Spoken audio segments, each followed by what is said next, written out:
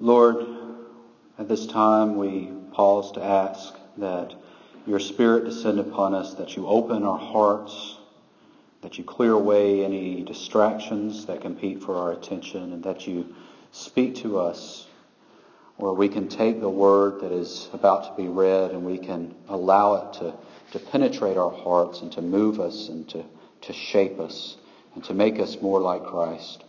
Lord, bless the reading of this word. Make it, even though these words were written so long ago, make them relevant for us today. In Christ's name we pray. Amen. Please stand if you are able for the reading of the word.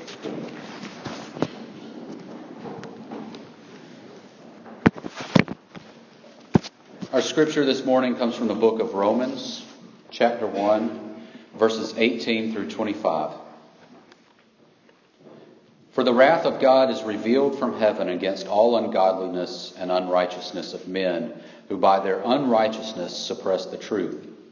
For what can be known about God is plain to them, because God has shown it to them. For his invisible attributes, namely his eternal power and divine nature, have been clearly perceived ever since the creation of the world and the things that have been made. So they are without excuse. For although they knew God, they did not honor him as God or give thanks to him, but they became futile in their thinking, and their foolish hearts were darkened.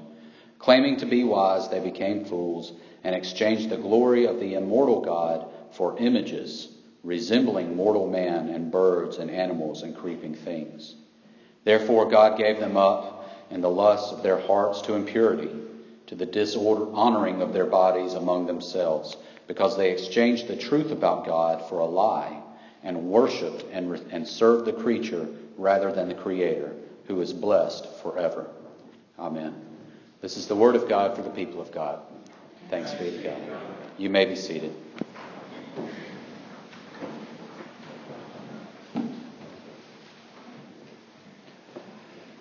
The last several weeks we've been doing a sermon series on mind wars, on the battles that go on within our mind and how they affect our relationship with God, and how they affect our relationship with each other. And what we've discovered is that the mind really is a battlefield. There are a lot of battles being waged constantly.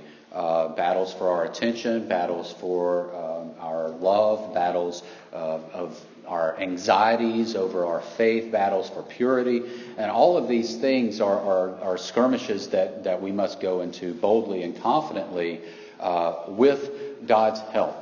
And as we've been doing this, because this is sort of a Star Wars inspired series, we've been calling the scripture our lightsabers, a light to our path and the sword of the Spirit. So today we'll be looking to see what the scriptures have to say about how we can win the battle over idolatry, or the idolatrous mind.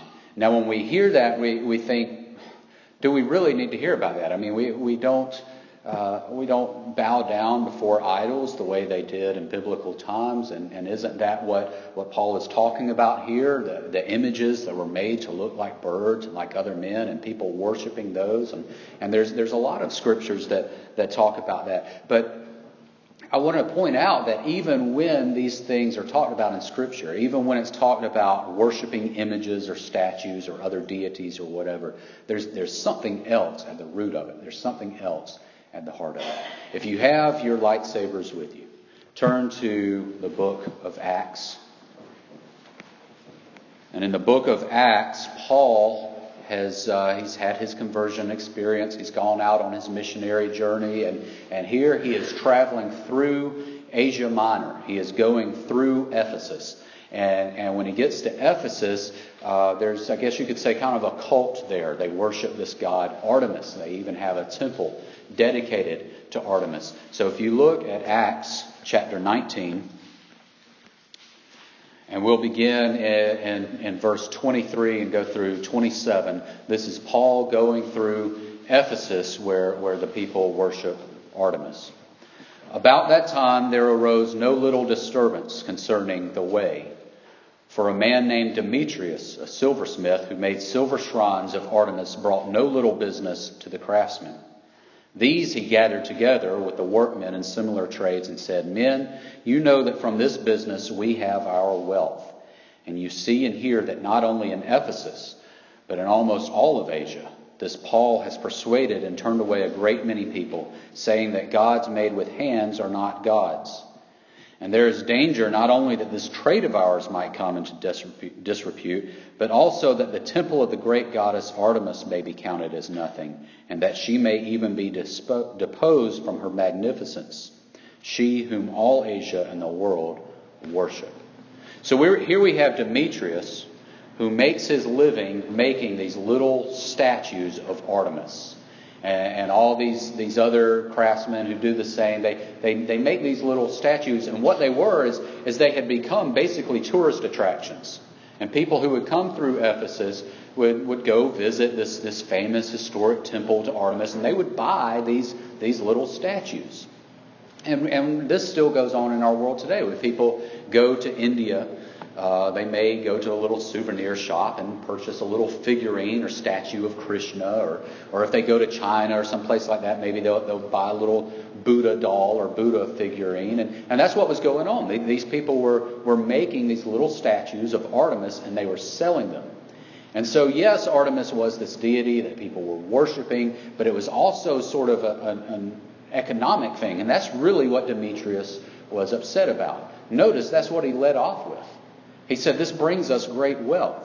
And our wealth is going to be disturbed by this. Paul and his people coming in and preaching Christianity, it's going to upset our economy. It's going to upset people coming in and buying these figurines that we sell. So we see that for Demetrius, this idol that he was making and selling really wasn't even his personal God. His God was his business, his wealth. That's where his heart was. And Christianity wasn't so much coming to upset this other religion, this false religion. In his mind, it was coming to upset his religion, which was his own career, his personal means of wealth. In Deuteronomy, before the children of Israel went into the promised land, Moses warned them about idol worship. He told them, don't go after the gods of other nations. Don't be worshiping idols, the pagans worship. And when he said this, at the time, they did something similar. They had these little statues, these little gods that they would carry in their bags or in their pockets. And they would carry them as sort of this deity, this power that they had with them that they would call upon. They would pull it out of their pocket, and they had this little deity. Now again, you may be sitting there thinking, what does this have to do with us? We don't carry gods around. We don't carry idols around in our pockets. But that's not really true. I'm not saying that we have a problem worshiping our phones, our cell phones. But I am saying that anything can compete for our attention, can compete for our hearts and our minds. And I'm not slamming the use of cell phones. I use mine every day for a lot of things, to communicate with people, to schedule things, to look up things. They're a great tool. In fact, Richard Harris was just telling me yesterday about him and his son Drew went on a hike. And as they were hiking, they came up on a dead man. Literally. There was a dead man on the trail. And they had to contact the authorities and get somebody out there to find out where they were. And of course, Richard didn't know what he was doing. He was doing something with his phone. And Drew, his son, had to take it away from him and say, these are the exact coordinates. This is where we are. And so they were able to tell the authorities that this is where we are on the trail, on the mountain, and they were able to get there. They come in very, very handy when we need them. The problem is when they dominate our thoughts, when they dominate our lives, then we know we have a problem because something is pulling our attention and our focus constantly to it. And again, I'm not picking on cell phones specifically because it can be anything. It can be a number of things. It could be our hobbies. It could be something that we're really invested into, that we're always seeking gratification from, and it just, our minds constantly, our thoughts gravitate towards that thing. And I see this in many other ways. Somebody was just telling me this past week that they have a friend who is really into Frisbee golf. If you've ever played Frisbee golf or heard about it, it's basically golf. except you play it with a Frisbee. It's exactly what it sounds like. And I have nothing against Frisbee golf. If somebody wanted to play with me, I'd like to go out there and throw a Frisbee with them. But this person was so into Frisbee golf that they said they had spent thousands of dollars on different types of Frisbees. Now, not being a Frisbee golf enthusiast, that sounds ridiculous to me. They were talking about they got this Frisbee that cost $200. This one over here costs $400. I'm thinking, they're Frisbees. And you're spending all this time and this money and this thought on your Frisbees. That's when you know something is competing for your thoughts and for your focus. When you spend that much time and that much money on a hobby, it's a rabbit hole. It keeps going. You can never fully quench that thing that is itching, that itch that's there. You can never really scratch it. And it's the same way with technology. It's the same way with phones. There will always be a newer phone, a faster phone, a smaller phone that comes out, and you'll just keep chasing it. And when you put your heart and your mind and your focus onto things like that, there's no fulfillment in it.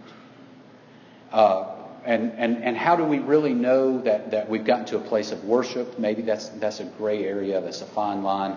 There's a quote from Augustine, St. Augustine, and it's attributed to him. I don't know if he really said it or not. But he says that when you worship something that's supposed to be used, that's idolatry. And when you use something that's supposed to be worshipped, that's idolatry.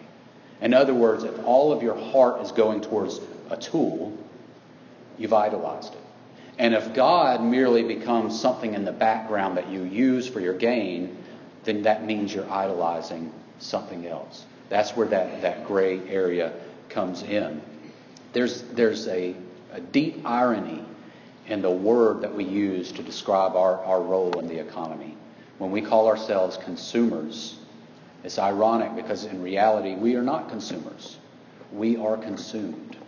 We are consumed by things. We are consumed by desire. We are consumed by the money or the means that it takes to get what we want, what it is that we feel that we need. And in this day and age, it requires so much effort to focus our hearts and our attention on God when everything else is competing for our attention. That's why in our service, we open the service with a prelude, where Brenda or Patty is playing music, and we have right here in the bulletin, we have a Lectio Divina, a scripture that's meant to prepare us, to focus our hearts and our thoughts on God there in the early stages of the worship service. Before we pray, the choir sings. That's to usher us into the presence of the Holy Spirit. Before I read the scripture, I ask that God opens our hearts and our minds. All of this is done in preparation so that we can put our attention on God where it belongs, because we know that our worship is not real if our attention is not actually on God. And I know it's hard. I know it's difficult to come in and just sit here and worship and have your full attention and your full focus on God. But that's why we do so many things to make sure our attention is going in that direction. It's why we have Wednesday night meetings. So we realize that in the middle of the week, as other things start to grab our attention and pull us, we can come here in the middle of the week and sort of hit the reset button and refresh ourselves and get our minds and our hearts on God again. That's why we do these things. The hope is that we will become like the psalmist who said in Psalm 119, I wake up early in the morning and cry out. I hope in your word. I stay awake all night so that I can think about your promises.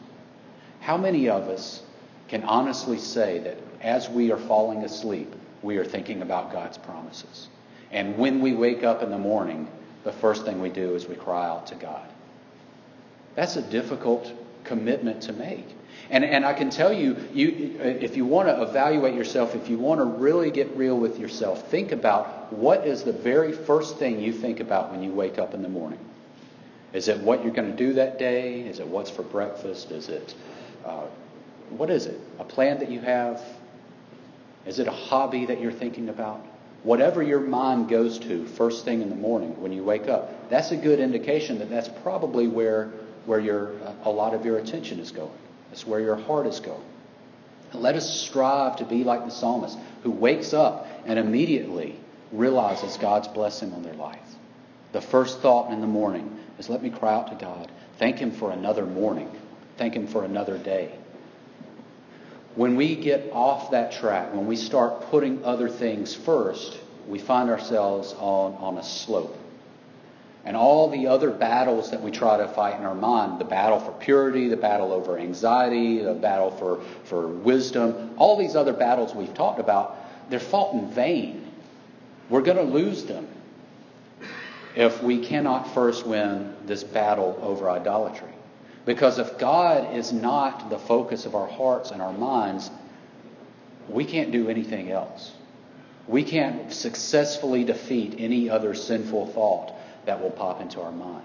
That is why when God gave the Ten Commandments, the very first two that He gave were, have no other gods before me, and do not make for yourself a graven image to be worshipped.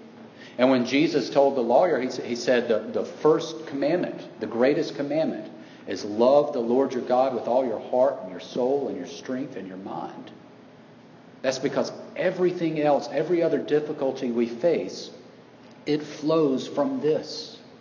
Our ability to defeat anxiety with our faith, our ability to achieve purity in our heart and our mind, our ability to make right decisions that align themselves with God's will, all of it starts here. Is God the focus of our heart? Is He the focus of our thoughts? And these days, we are bombarded with images, with ads, with people who want your attention. And more so than ever, we have to make an effort to put our heart and our focus on God. If you ever go online, if you look through Facebook or anything like that, you'll see ads for these articles. And it's called clickbait. It's something that'll try to grab your attention, and you click on it because you want to, wait a second, what does that mean? What is that supposed to? And some of these things are really ridiculous. Like you'll see one, I saw one that said 29 child actors who committed suicide. And it'll have a picture on it of Jonathan Taylor Thomas, an actor from Home Improvement. And of course, he did not commit suicide. But they put that picture up there next to that headline, and you want to click it because you say, wait a second, I didn't know that. And when you click on it, it's not 29 people in a list. It's one person, and you have to click next. And you have to read the second person. You have to click next. And you spend all this time clicking through 29 pages of the article. And if you notice, on every single page, there's an ad, a commercial for something. And then you get to page 29, and you see Jonathan Taylor Thomas never was on it. It was a bunch of people you never heard of. But you just clicked through 29 ads. They wanted your attention. You fell for it. They drew you in. We live in a world where they're always trying to draw us in. Whether it's through billboards or advertisement or music, media, whatever it is, people are always trying to grab your attention because they want something else from you. They want your money. They want your attention. Ultimately, they want your soul. And all of it is up for grabs if we allow our attention to be manipulated by the world around us. But what happens when we deliberately, faithfully give our attention to God? Worship happens. Real worship. Authentic worship. The book of James talks about being a doer and not just a hearer of the word. And he talks about the implanted word, meaning what God tells you in your heart. And he says that anyone who hears the word and then doesn't go out and do it is like a person who looks in the mirror and then forgets what they look like. Now, some people have said that James is teaching, works-based righteousness. That's not what he's doing. What he's saying is the thing that God has told you, the instruction that you've been given, should be on your heart and on your mind at all times, because when it is, then you will naturally do these good works. You can't help it. When God is first place in your heart and on your mind, you will naturally worship Him with your actions. And that's a lot different than coming to church and sitting there and waiting for 30 minutes or whatever for the service to be over. That's what we tend to think of as worship. But worship is really letting God have first place in your heart and mind, and then letting your actions flow from there. Right actions cannot flow from the heart if God is not first place in your mind. There's a reason we worship on the first day of the week. There's a reason we worship in the morning time on the first day of the week. The goal is to set our minds and our thoughts and our attention on God and to pursue Him first. And everything else will flow from there. If we're trying to just merely fit God into the blank spaces, the gaps, the places in our lives where we're just killing time, then we don't truly have our hearts and our minds focused on worshiping Him. Where's your attention today? Where do you find your thoughts gravitating? Are we loving God with all of our hearts, with all of our souls, with all of our strength, and with all of our minds? Because if not, it may be time for us to refocus. It may be time for us to hit that reset button, to reset our hearts and our minds and our attention. Because all the battles of the mind, all the struggles, all the spiritual warfare that goes on around us, it's all fought in vain if we cannot say honestly that we have no gods before God. Let us pray.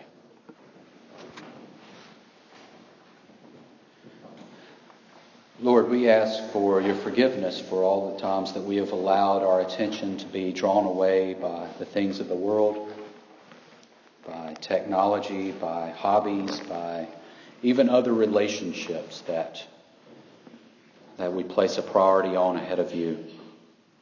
Lord, we ask that you forgive us and that you help us to set that reset button, to place our thoughts and our focus on you day and night. Lord, we ask that you will be our waking thought so that we can live our days in praise and adoration and determined to win the battles of our mind, not because we have the strength to do it, but because our attention and our hearts are focused on the one who has already defeated evil.